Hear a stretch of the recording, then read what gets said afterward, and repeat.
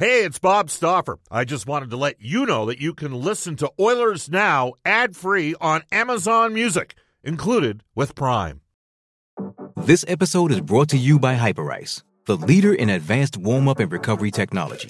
They have tons of innovative products, like Venom-heated wearables to help soothe sore back muscles, Normatec compression boots to speed up recovery and increase circulation, and Hypervolt massage guns to improve mobility. Loved by athletes like Naomi Osaka and Erling Haaland. Try them yourself. Get 10% off your order with the code MOVE at Hyperice.com. Oilers Now with Bob Stauffer. Weekdays at noon on Oilers Radio, 630 CHED. 630 CHED and the Edmonton Oilers Hockey Club present the show that is everything Oilers. Oilers Now with Bob Stauffer. Brought to you by Digitex. Office supplies at huge savings? Yeah, Digitex does that. Digitex.ca on Oilers Radio, 630 CHED.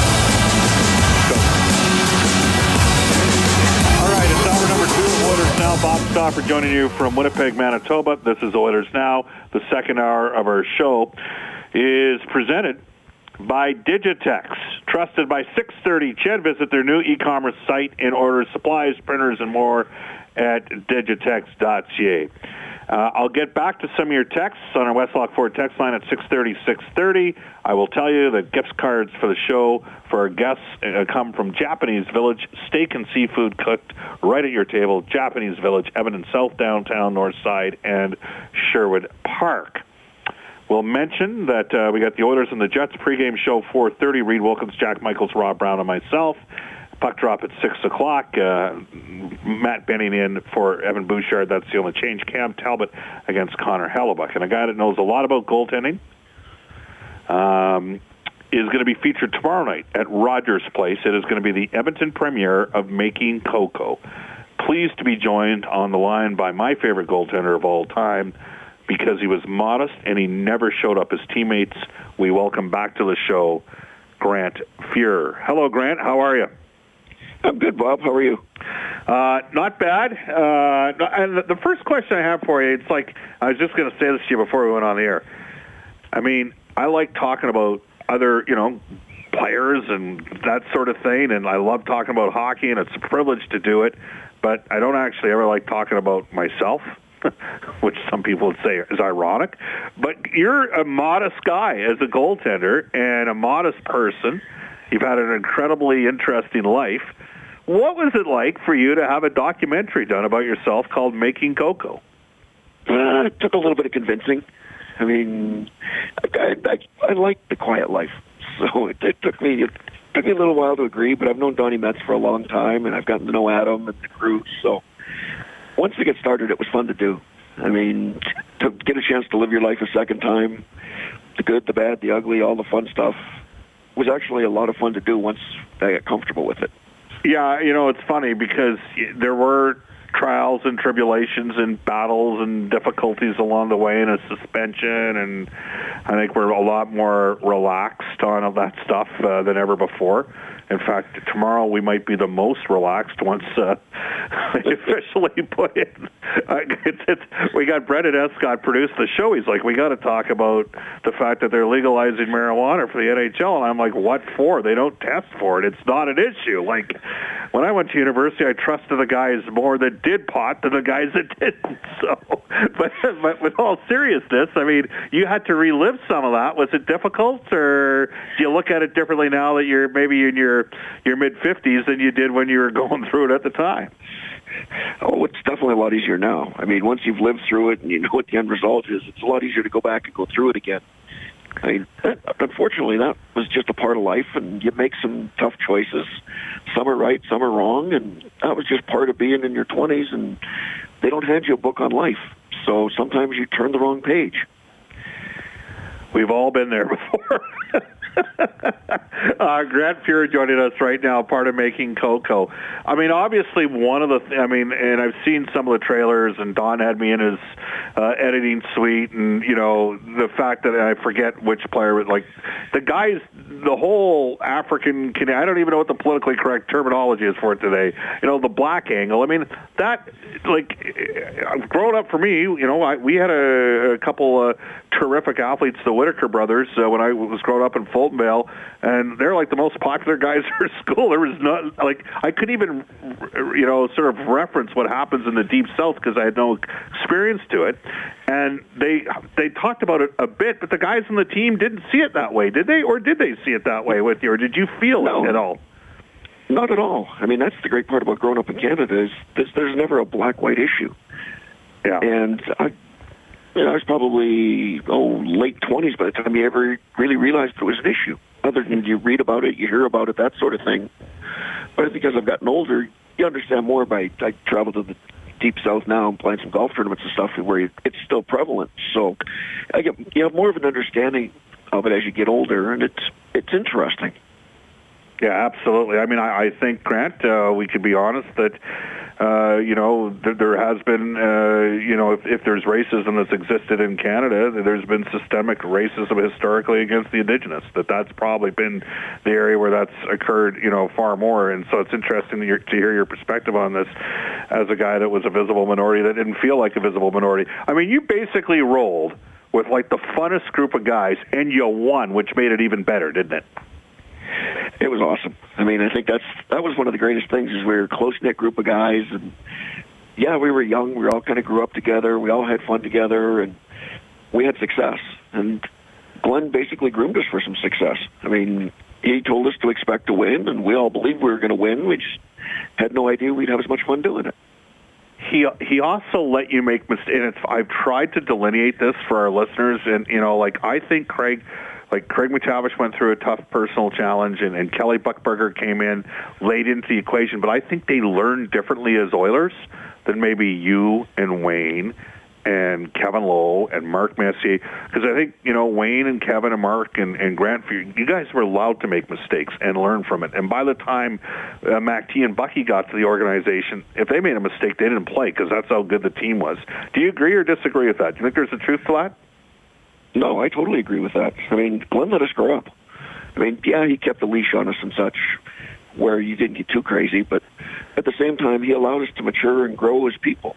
And I think that was one of the great things is, yeah, they steered us down certain roads and we were able to develop as a hockey team, but we were also allowed to develop as people. And there's a lot of credit to Glenn that goes for that.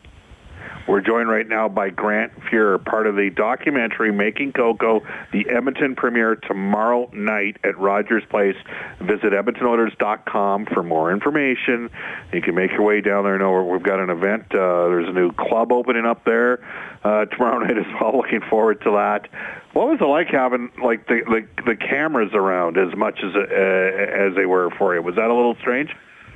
It still was uncomfortable as ever. I was never a big camera guy, and I'm still not a big camera guy, so that was a little awkward. But, I mean, eventually you kind of get used to it, but you never really get used to it, so we're much happier now that they're gone. Were you a goaltender? Did you talk on game days, Grant? Yeah, I have no issue with it. We had Al Montoya come in, and he, I made him talk when he got traded here, when the Oilers made the deal from Montreal. I just said, you're doing this. You've been acquired. I know it's a game day. You're not starting. And as it turned out, he ended up going in there because Talbot had a tough afternoon in Dallas. So I always found it interesting that some goaltenders talked and some guys didn't talk on game day. I mean, I guess it's superstition. Were you overly superstitious as a netminder? No, I just like playing. So, I mean, I prepared the same way, whether I was playing, not playing. I relaxed. I played ping pong with the guys right up until it was time to get dressed. So there wasn't a whole lot of stress going on. And it's funny, I coached Al, so I know Al's a little high-strung when he knows he's starting. Yeah, no kidding. Who was the most superstitious guy you ever played with? Doesn't have to be a goaltender. Jamie McLennan was pretty close. I mean, his pads had to be laid out a certain way. You weren't allowed to touch them, that sort of thing, which, of course, the guys played havoc with him when they had this chance. So he was pretty high-strung when he played. Of the 80s Oilers, Grant Fuhr joining us here in Oilers Now, Making Coco, the documentary to premiere tomorrow night. Of the 80s Oilers, who was the best, the punster or the jokester, the guy that got, and I'm wondering whether or not it might have been your roommate, Kevin McClelland. Mac was high on that list. Mike was always a pretty good jokester, too. I mean, he was a lot of fun. Who else we got? Marty McSorley was always good. Probably good because he kept Kevin in line. So between the two of them, they were probably the funniest two. Now, we talked just before going on air here, Grant, and you mentioned, hey, how was that 14-day road trip? It was long, and I asked you a question. All right, I need to know this. Was there any guy, because when you're a broadcaster, you need at least 2 or 3 suits. Like Jack Michaels, he travels 5 suits, but you at least need a couple. Was there anybody that you played with that was a little light with suits or would do an entire road trip in just one suit? Kevin McClelland seemed to travel the lightest. We roomed together for 7 years. So 7 years? Amount of luggage of 7 years together here. You know what would amaze people? He carried people? the least luggage. Who carried the most? It's hard to say. Everybody was fairly normal. Just Kevin traveled a little lighter than the rest of us. Yeah, it's funny. A toothbrush and a change of shirts. There's a story about Jackie Parker, a similar type of story. Somebody getting an Adidas bag mixed up when the CFLPA provided them all with Adidas bags. That's a very light traveler as well. We're joined right now by Grant Fuhr, of course, the premiere taking place at Rogers Place tomorrow night at 7:30. It's an exciting documentary. The producer of Ice Guardians, Adam Scorgie, as well as director Don Metz and co-producer Shane Fennessy, detailing the life of the Oilers legend. Tickets are on sale for this event, $20, and you can go visit rogersplace.com. So you grow up in Spruce Grove. You're part of this Oilers championship team, 4 championships in a span of 5 seasons. Maybe if you know, given what happened in 1986, is there a way to sort of when you guys eventually knocked off Philadelphia, it took you 7 games in 87. By the way, do you buy the concept that Glenn Sather, Grant, actually wanted a Game 7 back at Edmonton? That's why you guys had the Game 7, because Peter Pocklington needed another home gate for the playoffs? No, we'd have rather wiped it out in 4. Yeah? Game 7s were never a guarantee. Especially with the way Hextall was playing that year? Hexy was on fire, and coming home to play a Game 7, yeah, it's fun to play in Game 7s, but you're also one bad bounce away. I mean, if you look at 86, you're one bad bounce away from it not going your direction. So I don't think you ever really want to take it to a Game 7 if you don't have to. What did it mean for your group to hand that trophy to Steve Smith after what happened in 86? Oh, I think it was great for Smitty, and then it was great for all of us. I mean, I think if anything, losing in 86 made us refocus, made us a better hockey team. I mean, I think winning, you can get a little complacent, and it's not so much that we got complacent. We left it to where a bad bounce could make a difference. Whereas in 87, we didn't leave anything out on the table. There was no bad bounce that was going to affect us. We were just that much better a team. I know the 85 team got voted the number 1 team by the fans. I personally believe your 86-87 team was the best of the 5 championship teams. Do you agree or disagree with that? No, I totally agree with that. I think we were a deeper team. Yeah. I mean, the 85 team was a great hockey team, but I think the 86-87 team was a deeper team. We had more depth, and I think we were more sound in every position. We're joined by Grant Fuhr. Grant, what do you think of Cam Talbot? I like Cam. I mean, I think he's going to be a great goalie.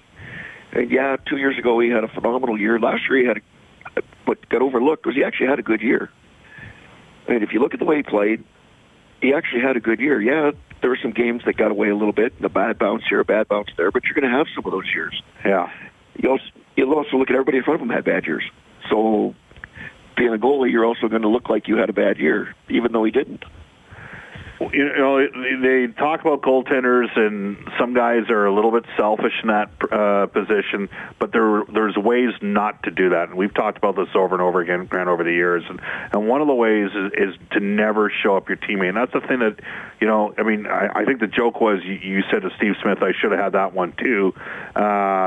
my job's to stop them all. But in the case of Cam Talbot, like, there was some really ugly, wide-open looks that teams got when they dissected the Oilers' PK and backdoor tap-ins and that sort of thing. And as tough as it went, and he had a tough first 5 months to the season last year. He closed pretty well, but he never once showed up his teammates, and I think that says a lot about his character, don't you?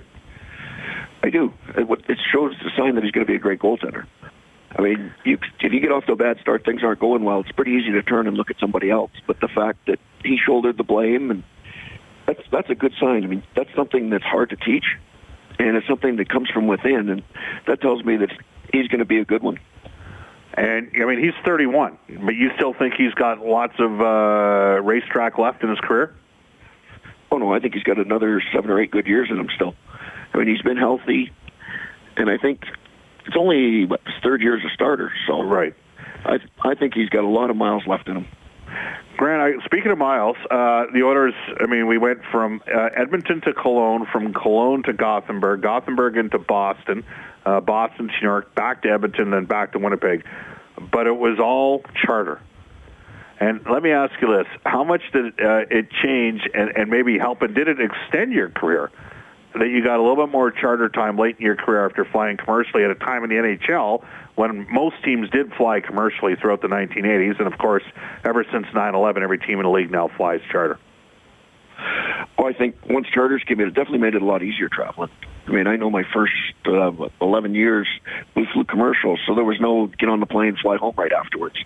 Every night on the road, you stayed in the city, got up first thing, usually 5:36 in the morning, to catch the first flight out, to either go to the next city so you could get in and practice, or to fly home so you could get in and practice. So it was definitely a little bit more taxing back then. Yeah, absolutely. You looking forward to tomorrow night? Yeah, I'm looking forward to it. I've got a lot of family coming. I've got a lot of friends coming. So I've had a chance to see it a few times now, so we're a little more comfortable with it. Grant, I'm looking forward to it. We'll see you down there. We'll see you tomorrow night, Bob. All right, take care. That is Grant Fuhr and Making Cocoa tomorrow night at Rogers Place, and there's more information on the Rogers Place and on the Edmonton Oilers website. It is 1:20 in Edmonton. You can reach us anytime on our River Cree Resort and Casino hotline. And speaking of the River Cree, they've got Strange Love, the Depeche Mode experience, October 20th. Really? Taking place at the River. Does Monday at the office feel like a storm? Not with Microsoft Copilot. That feeling when Copilot gets everyone up to speed instantly? It's sunny again. When Copilot simplifies complex data so your teams can act, that sun's shining on a beach. And when Copilot uncovers hidden insights, you're on that beach with your people, and you find buried treasure. That's Microsoft Copilot. Learn more at Microsoft.com/AI for all. Survivor 46 is here, and so is On Fire, the only official Survivor podcast, and we have a twist this season. The winner of Survivor 45, Dee Valladares, will be joining us every week. We're going behind the scenes of the biggest moments, the how and the why things happen, and the strategy and analysis you can only get from someone like me, a Survivor winner. Listen to On Fire, the official Survivor podcast, wherever you get your podcast. Cree Resort and Casino tickets at Ticketmaster.ca. A little personal Jesus might be appropriate when we come back in Oilers Now. It's 1:21 in Edmonton. Hi, this is Ryan Nugent Hopkins from your Edmonton Oilers. You're listening to Oilers Now with Bob Stauffer on 630 CHED. Reach out, touch faith.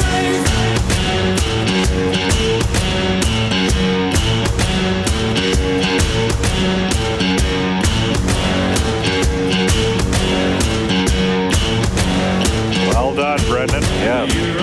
Depeche Mode. 124 at Edmonton. Man, that takes me back to the early 1990s.